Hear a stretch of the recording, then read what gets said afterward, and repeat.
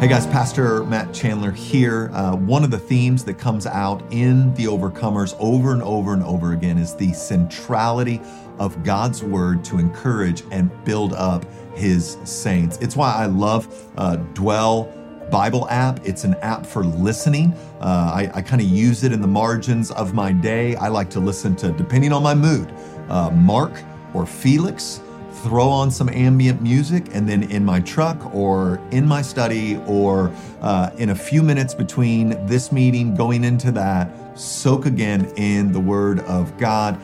They've given us kind of an awesome deal here for a yearly subscription. If you go to dwellbible.com/overcomers, they're giving us 25% off an annual subscription. So if you're looking for more Bible in your life, in the margins of your life, not just kind of traditionally listening, but listening while you work, listening while you drive, I couldn't recommend the Dwell Bible app more highly.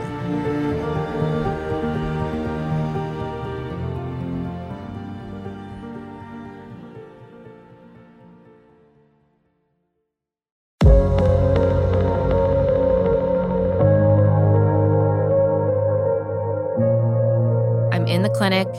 I'm standing there. The nurse tells me, once you take this pill, you can't go back. And so I'm standing there holding it in my hand, staring at my boyfriend's mom, shaking.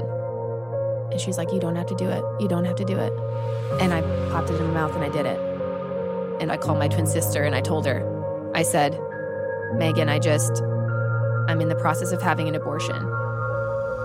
Having to relive that every day, the reminder of what I had done.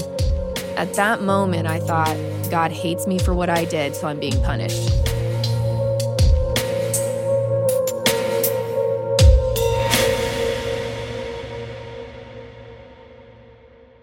Hey, Pastor Matt Chandler here, back with an episode of The Overcomers. Just to remind you, the hope behind Overcomers is to just lay before you an everyday man or woman who has endured through a season of either great difficulty, sorrow, or loss. And so no blue checks, no clean bows at the end. And I'm certainly, although I believe this happens often, no miraculous moment from the Holy Spirit, some silver bullet moment that takes away the journey, but rather an honest dialogue about the highs and lows of life and Christ's sustaining grace through some of the more heartbreaking things imaginable. And so I've got Emma with me today. I've known Emma for quite some time now. She was on staff at the Village for a while. And just as we were praying right before we recorded, she is a bright light. Like, her face shines, she smiles, she has a presence about her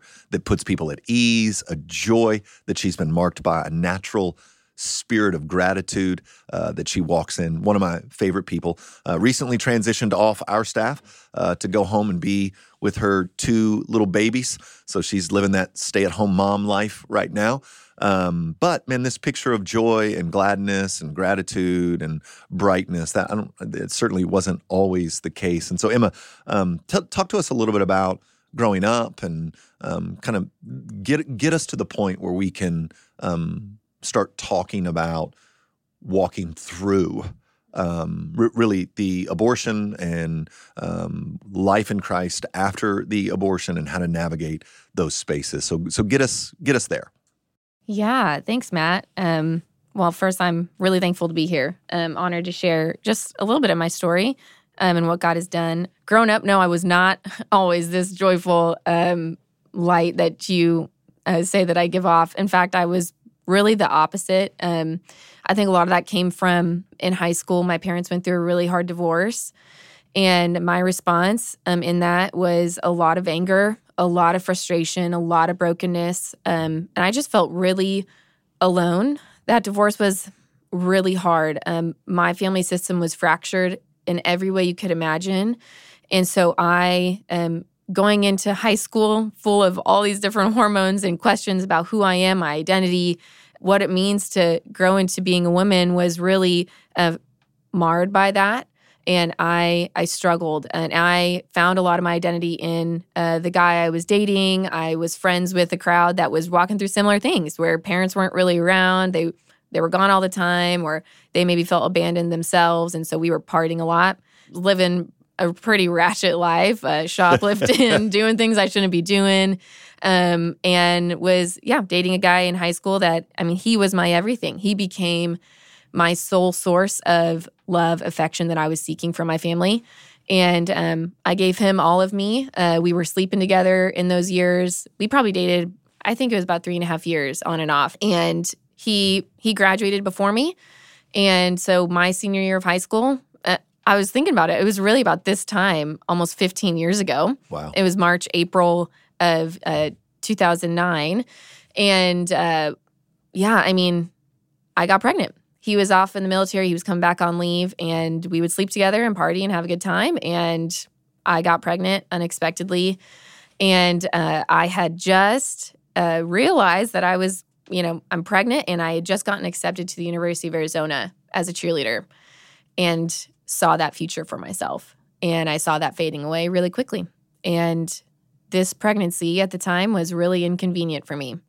And that's just the honest truth. It was inconvenient, and it was not the path that I wanted to go on. I wasn't a Christian at the time. I didn't know that God had a wonderful plan for my life. I thought that he was ruining my life by giving me this baby, and that I was being punished for other things. That was, my view of him at the time as an 18-year-old. And I kept it hidden. I didn't tell my family that I was pregnant. I didn't tell my twin sister until after the abortion had already started. So tell me, did you end up telling your boyfriend? Yeah, so he was in Afghanistan at the time when I found out I was pregnant. And so I didn't end up telling him. In the series of events, his mom found out through my friend's mom. And she was the person, as I reflect back, that was God's grace to me. I really do believe that when we were walking in sin and we were about to go down a really dark path, that God gives us a way out, a glimmer of hope and grace. And she was that. She really tried to convince me not to lovingly have the abortion. Yeah. But when I told him, and we eventually talked on the phone the day I was going to go to the clinic, he said he didn't want to support me in having the baby. I was questioning. Okay. Yeah, I was not confident in my decision when it came down to it. I knew it was wrong. And my last stitch effort was to ask him if he would stand by my side and raise this baby with me. And I thought he was the love of my life at the time. So he said he couldn't do that. And I get it now. He was really fearful as well and was just a kid himself. Yeah. But at the time, that was heartbreaking. And I couldn't imagine raising a baby on my own. So you said you knew it was wrong. Mm-hmm. So any faith background at all? Like where do you get, like you say it's wrong. Where does I know it's wrong come from? Is there just a sense that you know it's wrong? Or did you guys go to church a couple times a year? Did you, where did that come from? Yeah. I know this is wrong. Yeah, so I did grow up going to church occasionally. My parents were not believers, but my dad would take us to church every now and then. And so I did have a little bit of a faith background. They did, by God's grace, send us to a Christian school until I was in 3rd grade. Okay. So I knew the Bible. I believed in God. I knew what Jesus did on the cross. But as we left that school in 3rd grade and went to a public school, and then my life sort of unraveled. So my faith was very shaky. Sure. I'd say I had a moral knowledge of what was right and wrong at the time. You're 18. Mm-hmm. Your man's in Afghanistan. Mm-hmm. That doesn't seem like you got really anywhere to go to talk about this now. Mom and dad, life's kind of fallen apart for them. Mm-hmm. So it'd be really hard for them to be a safe place and then didn't feel like you could talk with your sister about it either. Is she on this kind of same line you're on right now? Like, is she out partying with you?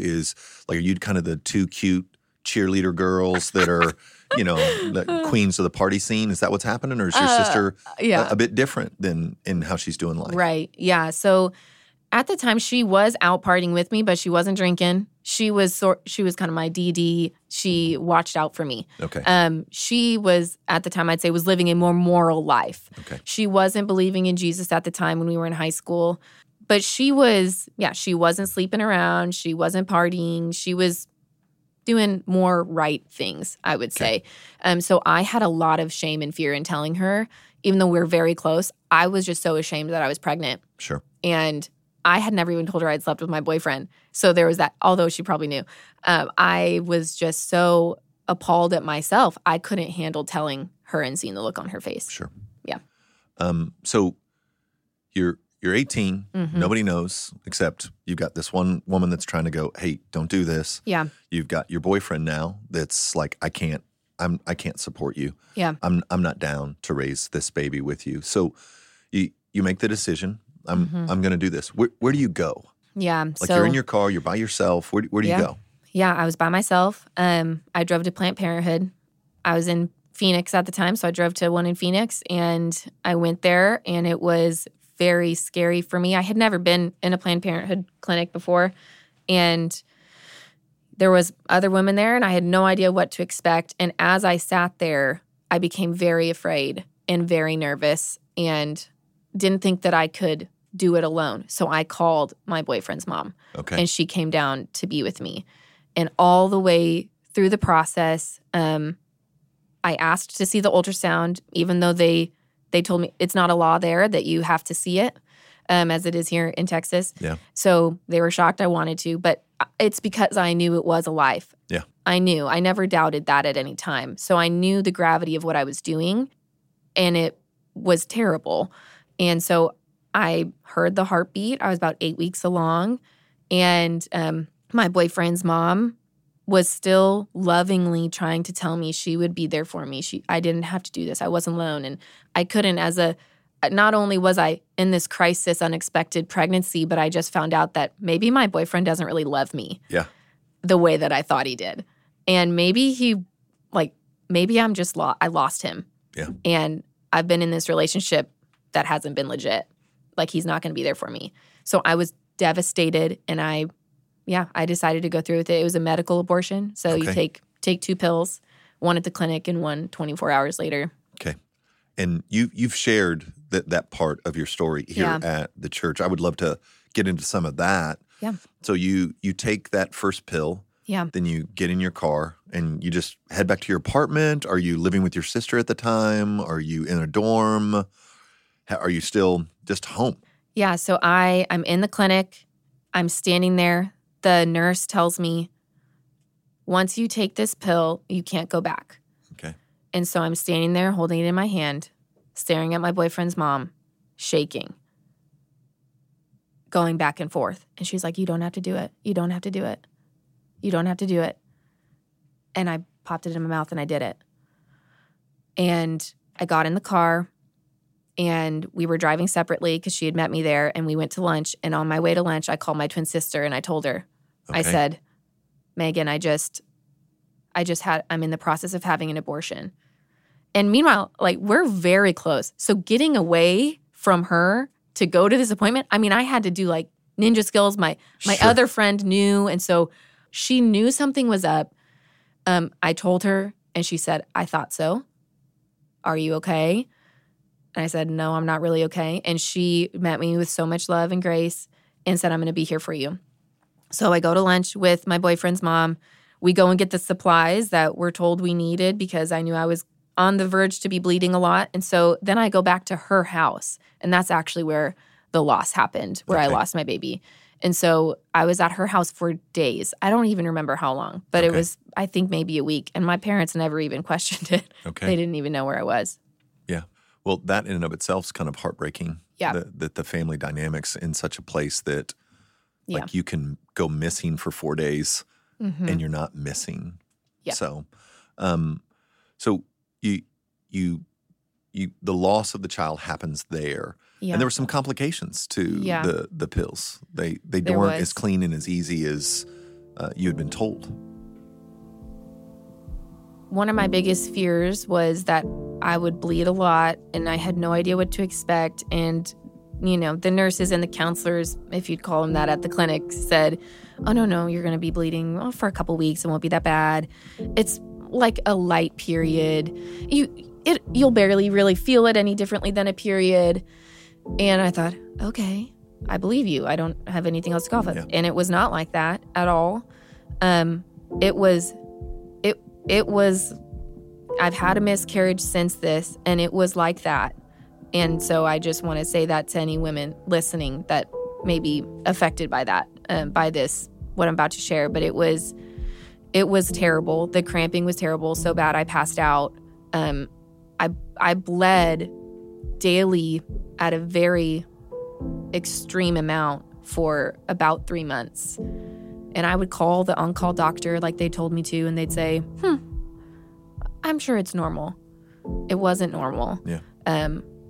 That wasn't okay. And yeah, it wasn't okay that no one really knew what I was going through, and I still kept it a secret. And I was on the toilet for hours, not exaggerating, just profusely bleeding.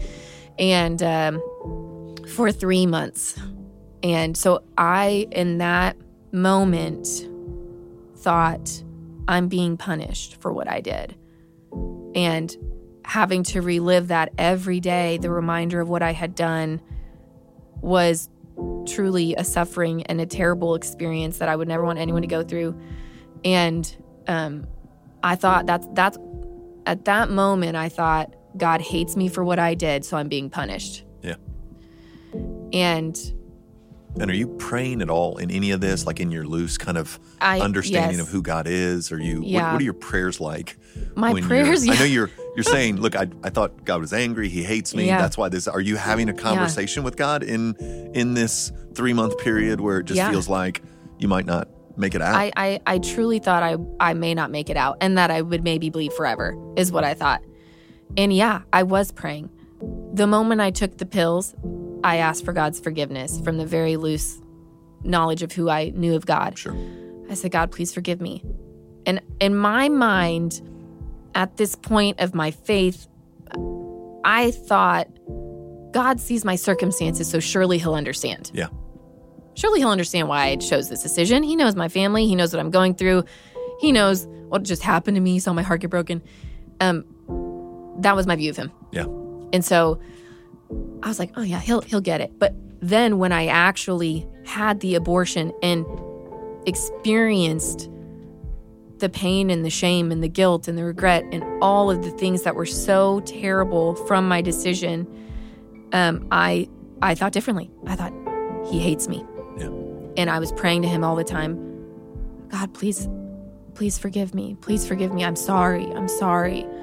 I'm sorry I did this. I'm sorry. And so I bled all the way up until 3 months. And at that 3-month mark, I was about to start pre-camp for cheer at U of A.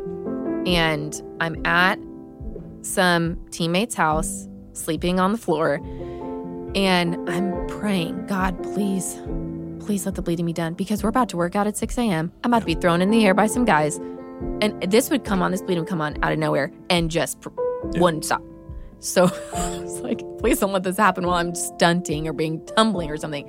So I was praying, please let it stop. And I started bleeding. I'm on the toilet and it's 3 a.m. I have to wake up at 5.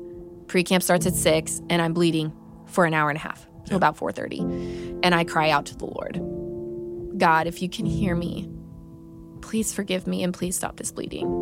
I beg you, please, please, please forgive me. Please stop this bleeding. And I did. That was the last time that I bled from the abortion.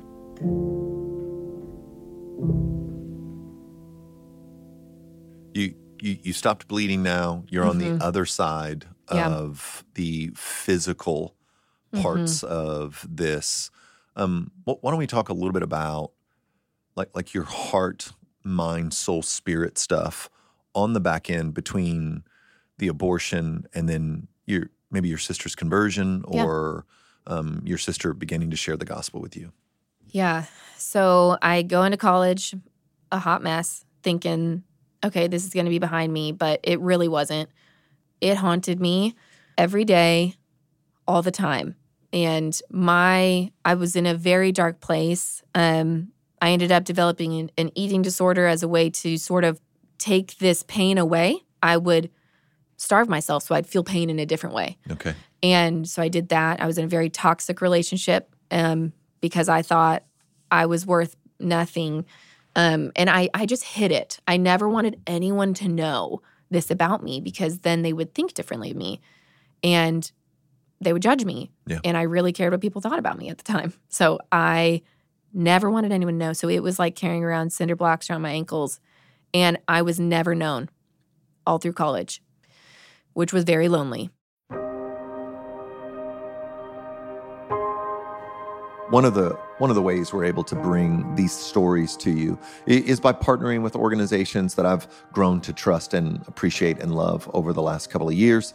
The Dwell Bible app, if you followed my ministry, you know I've mentioned it before. It's just one of my favorite tools, like in my own devotional life, in my own study life, to find more ways to hear the Word of God, to absorb the Word of God, to have the Word of God top of mind for me. And so I've used it devotionally. I've used it in regards to just, I'm currently studying the book of Daniel. And so all day today, I've had the Daniel read by Mark with ambient music in the background playing on my phone in my truck as I, walked outside a little bit earlier this morning, just finding ways to have the Word of God absorbing into my system, and the design, the beauty of the app, the various kinds of music that can play under, the accents that can go to. There are so many aspects of the app that could serve to stir your affections for Jesus, depending on preference and desire.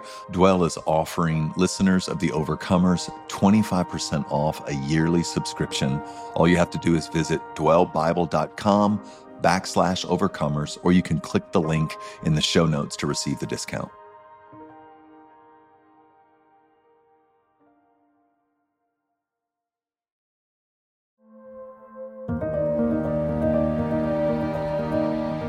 Hey, this episode of The Overcomers has been sponsored by the Acts 29 Church Planting Network with an invitation to our 2024 Next Conference here in April in Dallas, Texas. I'm going to be speaking alongside of a stellar lineup. You're not going to want to miss it.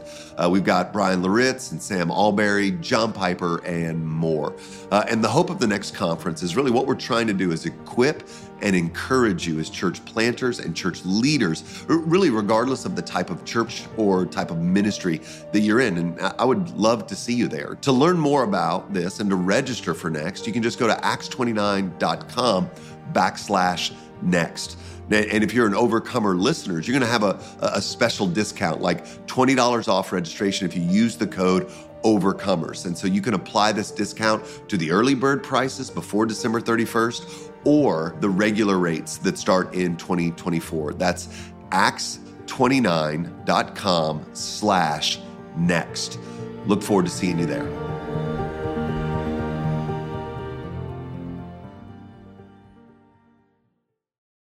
So let me ask, on the outside though, because this is kind of for free, not really a part of but just as a way to frame maybe how we see the world. Yeah. On the outside, you're a cheerleader at Arizona. You're in the party scene. My guess is every way we would look at you in that season, you look like you're having a blast. Oh, yeah. You look like something to be emulated. Oh, yeah. Somewhat, life like that in the fast lane. For sure. But what you're saying is internally though, you're actually dying. I was dying. Yeah. I was dying. Yeah. I mean, on the outside, I performed. Sure. I performed like no one would ever know. I graduated summa cum laude, 4.0. I was captain of the cheer team my senior year. I wanted everyone to look up to me.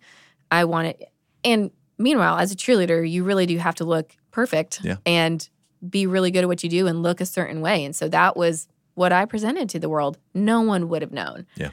No one other than my twin sister. Sure. She saw me in our dorm room in the dark night weeping, telling her, I will never be forgiven. I can never forgive myself. I hate myself.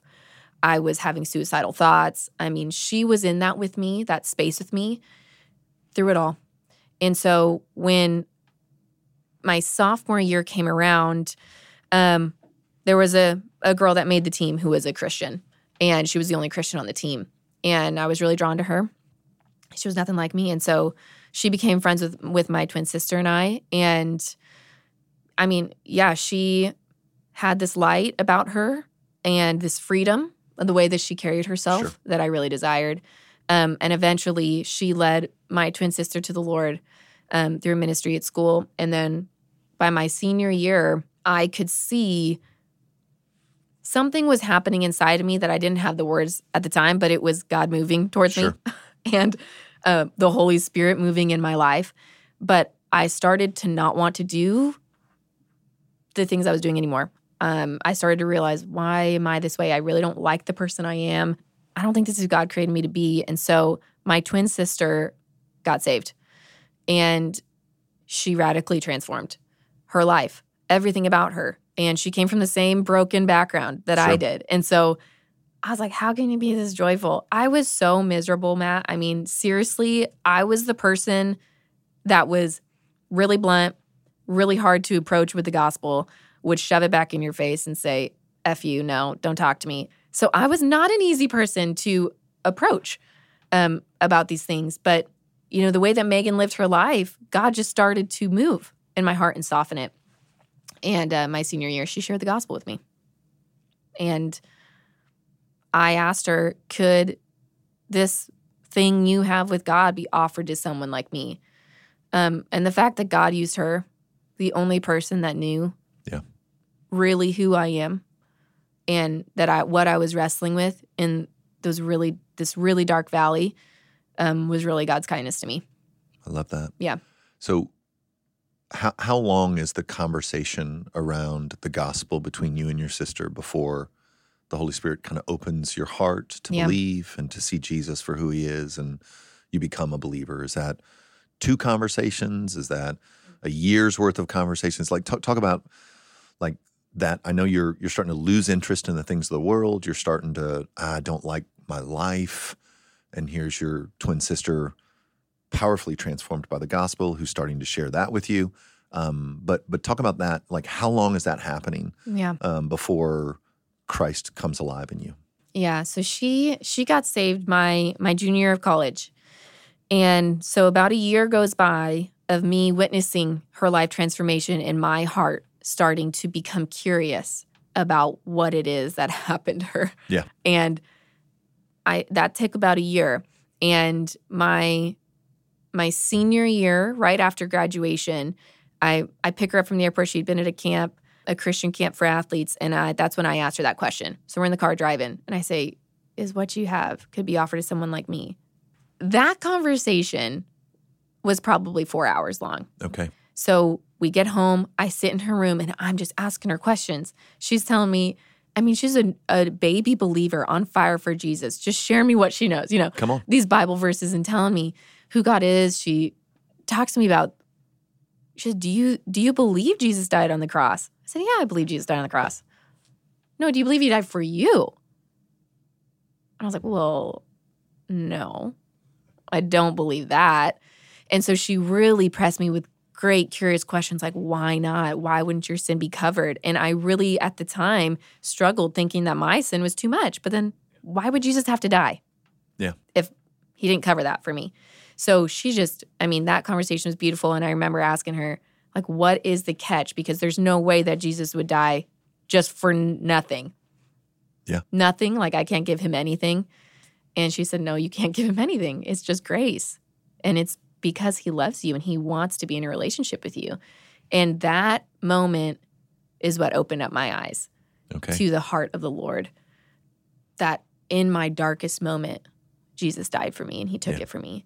And so I, at that time, you know, she did such a great job of not giving me a false sense of salvation, but said, why don't you pray to God tonight? And if there's any part of that you don't believe, you ask him to help you believe.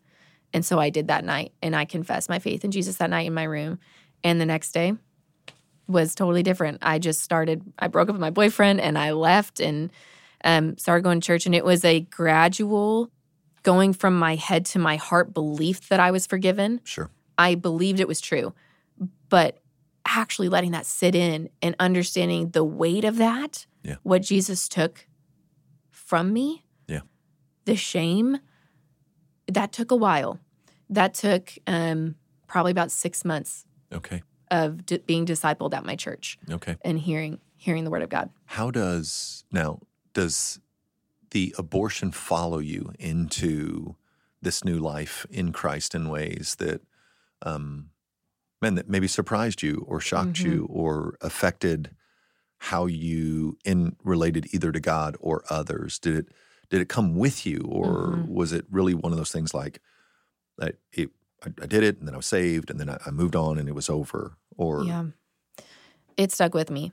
It definitely and has continued to.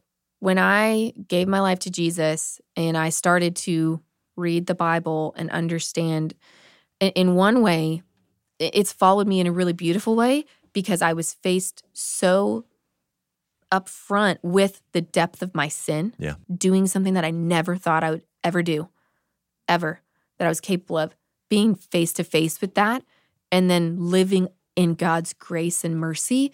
That has followed me in a really beautiful way and grown me in my faith of who God is. And as I went on this journey as a believer, obviously this is a controversial topic. And so it followed me. There was a lot of times at dinners with conversations with other believers where it gets brought up at the table, or non-believers. And I'm sitting there still holding on to the shame of it. When I continue to walk in my faith, the shame stayed with me for a while. I couldn't really escape it. I still was afraid that if people really knew, especially Christians, that they wouldn't, that I don't know what I was afraid of. I just thought they would judge me, or that maybe I wouldn't be welcome, or that they would be mad and angry. And maybe, in all honesty, absolutely, maybe they would be. Maybe they would be. And so I was like, I can't tell them. And then I'm at tables, sitting at dinner tables with family members and friends and new Christian friends, and it gets brought up as a topic of conversation. And I just keep my mouth shut. And the shame at that time would just heap on. Like, oh gosh, I know Jesus knows this. I've brought it to him, but I can't bring it to the church. I can't bring it to other believers, especially because it's such a hot topic. And at the time, to be honest, it wasn't met with an invitation to grace. It was kind of like heaping shame types of conversations. So was the shame, two questions or two thoughts. One was the shame kind of, did it come at you in waves, in that like you're following after the Lord the best you know how as a young believer, and then all of a sudden you find yourself at a table where this topic's being discussed either theologically or philosophically, but not really with a person in mind or view. And so talk a little bit about, like, is the shame persistent? Is it just coming in waves? And then the second thing is, how was that shame then affecting your relationship with the Lord and your relationship with others in that season? As you're being squeezed by shame. Everybody, when they feel shame, they go someplace for comfort. They turn to something else that to try to help them manage that. Talk a little bit about those two things. One, the consistency of the shame, and then really how it was affecting your relationship with the Lord and maybe your relationship with others. The consistency of the shame, I think, was subtly ongoing. And then there would be those waves that would increase it. And I would question whether or not these tables were safe places. And I wouldn't question God's view of me, but it did affect my walk with the Lord because I really wasn't walking in freedom. I was still living under shame and condemnation. I wasn't operating in the truth that the Bible tells us. There is no shame and condemnation. I was still afraid. And so that affected, I think, me bringing my full self to the Lord, really, and allowing him to heal and take away that shame, still walking through that. There are still moments of feeling shame. And so that, I don't know if that answers your question, but that was, it was always ongoing. And then these ocean waves of more shame would heap it on, and then I would live under it again. So I was never really free from it. So kind of a low-grade agitation, if you will, kind of a low-grade persistent hum. That occasionally got louder, the volume would get louder. And to give you an example, I mean, I was single at this time of my life, and so I always thought, there was always this thought as I was trying to be in godly relationships and, date guys that were pursuing the Lord. There was always this thought, this is going to be a deal breaker. And that's shame. That's me saying, and it could be a deal breaker. That's okay. But it was a fear. I couldn't really bring my full self or tell them, because then they wouldn't want to be with me. And so I would hide it, or I wouldn't really tell it until I felt safe. Sure. And there was times even when I felt safe that I shared it and it was met with, I don't think I can be with you. Yeah. And that continued. I could just continue. It was confirming these, okay, yeah, this is too much. I'm too much.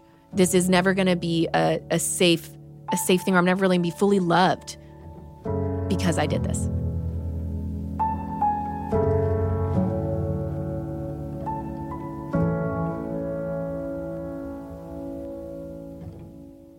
And then from there, when did it, because one of the things that's been fun for me to watch is this poignant moment of shame in your life has been used by the Lord in some pretty profound ways. Mm-hmm. Even per what you said just a couple of moments ago, that shame will still kick itself up, occasionally here. And I think that our church is a place that is full of grace across the spectrum and celebrates the grace that Christ has lavished upon all of us. And yet that shame still persists, but it's been fun to watch, even in your own journey through this, which you're still in, right?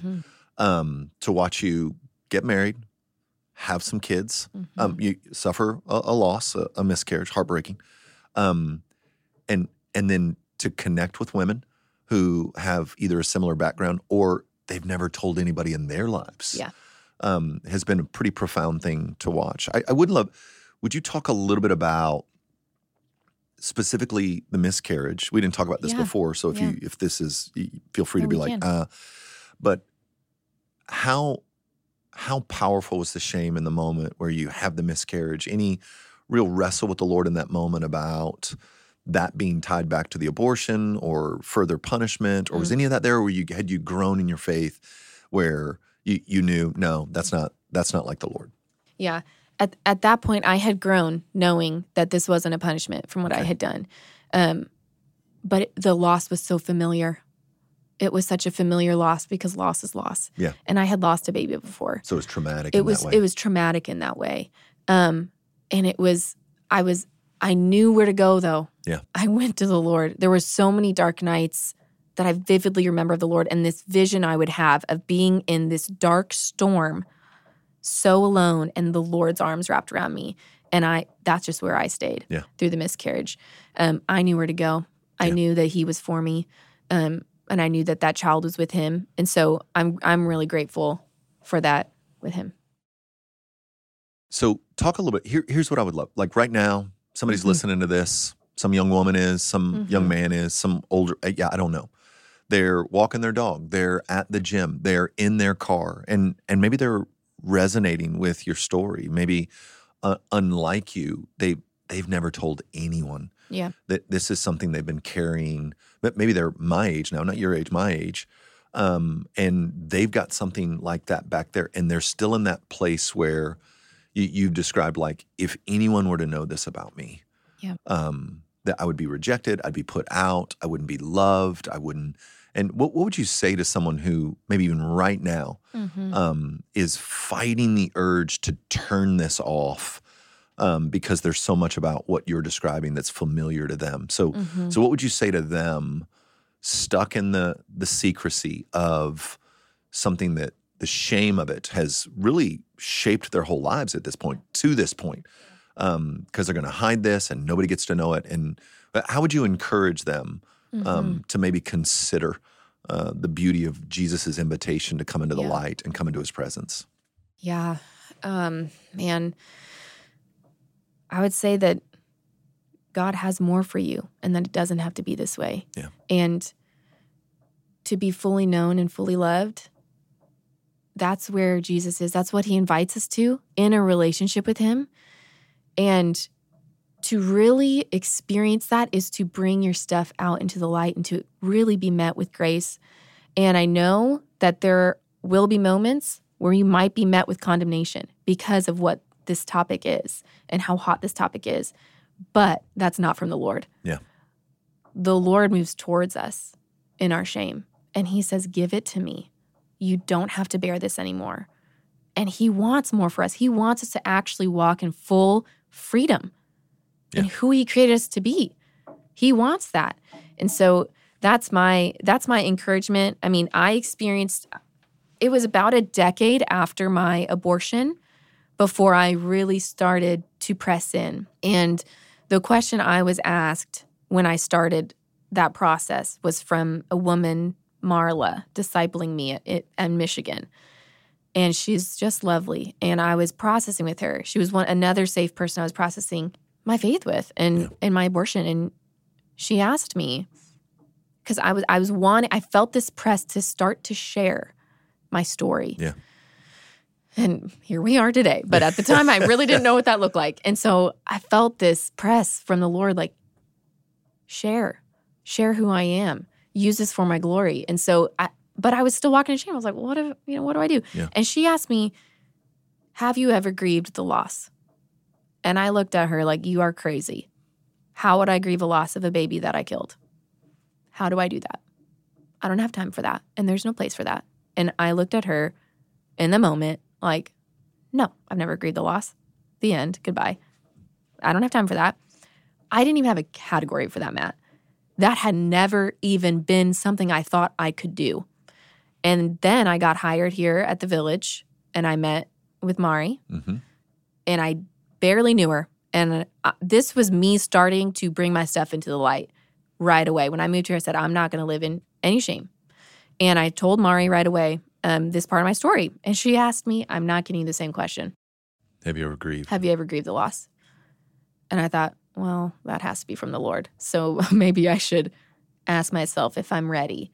And so I prayed about it, and she introduced me to Amber Dion, who leads our Grace Abound study here. And at that point, I didn't know what that looked like. I was really afraid. Yeah. I was really afraid to grieve. I didn't know what that meant, and I was really scared of what that meant for me, for any of it, for my faith. And the Lord met me, and I did grieve, and I did work through it. And that study, the curriculum is just so beautiful, and I have the privilege of now co-facilitating it with Amber, with some other women, and it's been so beautiful. So what does that look like to grieve? I mean, you've got this shame that you're carrying, you're moving through it. You're not trying to do spiritual bypass. Right. You're not, like, you're leaning in. Yeah. And so what does it look like to grieve a baby that had been aborted, 10, 11, 12 years previous? Yeah. I mean, the curriculum we go through is Forgiven and Set Free by Linda Cochran, and it really takes you through the grief cycle, specifically focused on abortion. And you're exactly right. You face it head on, because you cannot grieve what you have not faced. And so it takes you through. You face what you've done, and that's why the beauty of the gospel and the grace of Jesus is so powerful. And so that's where it is. It's you are facing what you've done. You are reading scripture. You are going through anger. You're going through all of this process of who are you still angry with? Let's pray about that. Let's work that through. You're angry with yourself. Let's talk about where your baby was developmental-wise and face what you've done. Yeah. And then go to the Lord and lament. And at the very end of this process, which terrified me, you have a memorial for your baby. Okay. In some ways, I was like, I can't do that. Yeah. I can't do that. I did this. Yes, I did this. And this is who God is. Yeah. This is what God invites you to. Freedom. Yeah. It's funny to me that people have a hard time holding those two truths together at the same time. Hard. Yeah. No, it is. It's so hard. Yeah. So that was a huge turning point for me. And the woman that I went through it with, we were both terrified. I remember looking at her like, oh, we have to go through Memorial Day to name our baby and have a memorial for them? Yeah. But that actually was a turning point for me, because it's acknowledging what you've done and what the Lord's done. Yeah. And where they are, and that they are with the Lord. And so that was a huge thing for me. And I know that sounds scary for anyone. Maybe that has, you're like, no, thanks. But I mean, I never thought ever that I would be sharing my story. Yeah. And I know that the only reason I'm able to is because I've actually healed. Yeah. That the Lord has healed me. And that was a big pivotal moment for me of healing. That. So like if you're listening to the podcast right now, and I don't know how this is hitting you, this is I'd rather you just be in the room with us if this is hitting you in a kind of way that's traumatic or stirring up deep feelings of shame and guilt. And I want to highlight just a couple of things Emma's said. I want to get your mind around a full decade of this. Yeah. So it hasn't been neat or pretty and I think she's even shared, as we've talked, like every now and then this kind of bubbles up a little bit, but she's got categories and tools and language, and there's an invitation happening here as you listen to this to step into the light. And a couple of things I would highlight. One, I would encourage you to find a community of grace. I understand the fear that you might have, and that fear could be well-founded. You could literally let some real immature Christians in on this that would handle it in a poor way. And so finding a community of grace is really important. And I think seeking out recovery ministries are helpful, or churches that are well known for being oriented around the grace of God and friendly towards those who either are struggling or have struggled, or at least an understanding of sanctification that's a lifelong journey home. So find that. I don't want you to listen to this and then just go confess to somebody who could hurt you and who could not receive you with the grace that Jesus has for you. So find a community of grace, and then, there's something about that grieving and letting yourself grieve and staring into, I did do this, and it really was evil and dark, and God's grace is more. It's where sin increases, grace abounds all the more. Like that, to push into that truth and to receive it from the Lord is, I think, pretty profound. But I don't want, if you're listening today, I know how the enemy works, and I know he would love to drive you further away in this moment. And, one of the themes of this whole podcast, this whole, all these episodes, is the only way through is through. There's not a way to go around or underneath or over. The only way through is through. And you can choose to just continue to bury this in the deep parts of your soul. But Emma, she's doing the work, after a decade, before she's married, before she has children, the more we bury these things, the more we get them deeply woven into kind of the fabric of who we are, the more residual effects begin to show up, and how we relate to men and how we relate to our kids and how we relate to God starts to become deeply twisted. And so I don't know how long you've been hanging on to this, how long you have just felt like the Lord hates you because you did this. But I want to encourage you that the whole story of the Bible is God pulling from the farthest reaches, like from the fringes, those who would become the brightest lights in his kingdom. And so I just want you to hear me. Jesus knew what he was buying on the cross. Like you have not outsinned his grace. You have not committed the unforgivable sin. And so I would encourage you, turn your face back towards the Lord. Don't try to live a duplicitous Christian life where you're putting on the me and Jesus are good. You've got, Philippians 4:13 in your Instagram bio, but you're just being eaten up with guilt and shame. I want to encourage you, find a community of grace, step into the light. Let this be known. Let the Lord heal you in those places. You will find him moving towards you and not from you. And so, Emma, thank you so much. Yeah, you're welcome. Always love spending time with you. We miss your face around here. I miss but it I too. know, listen, I know you got to obey the Lord, don't you? That's what you got to do. Yeah. So thanks for tuning in to this episode of The Overcomers. Eager to be back with you again soon. God bless.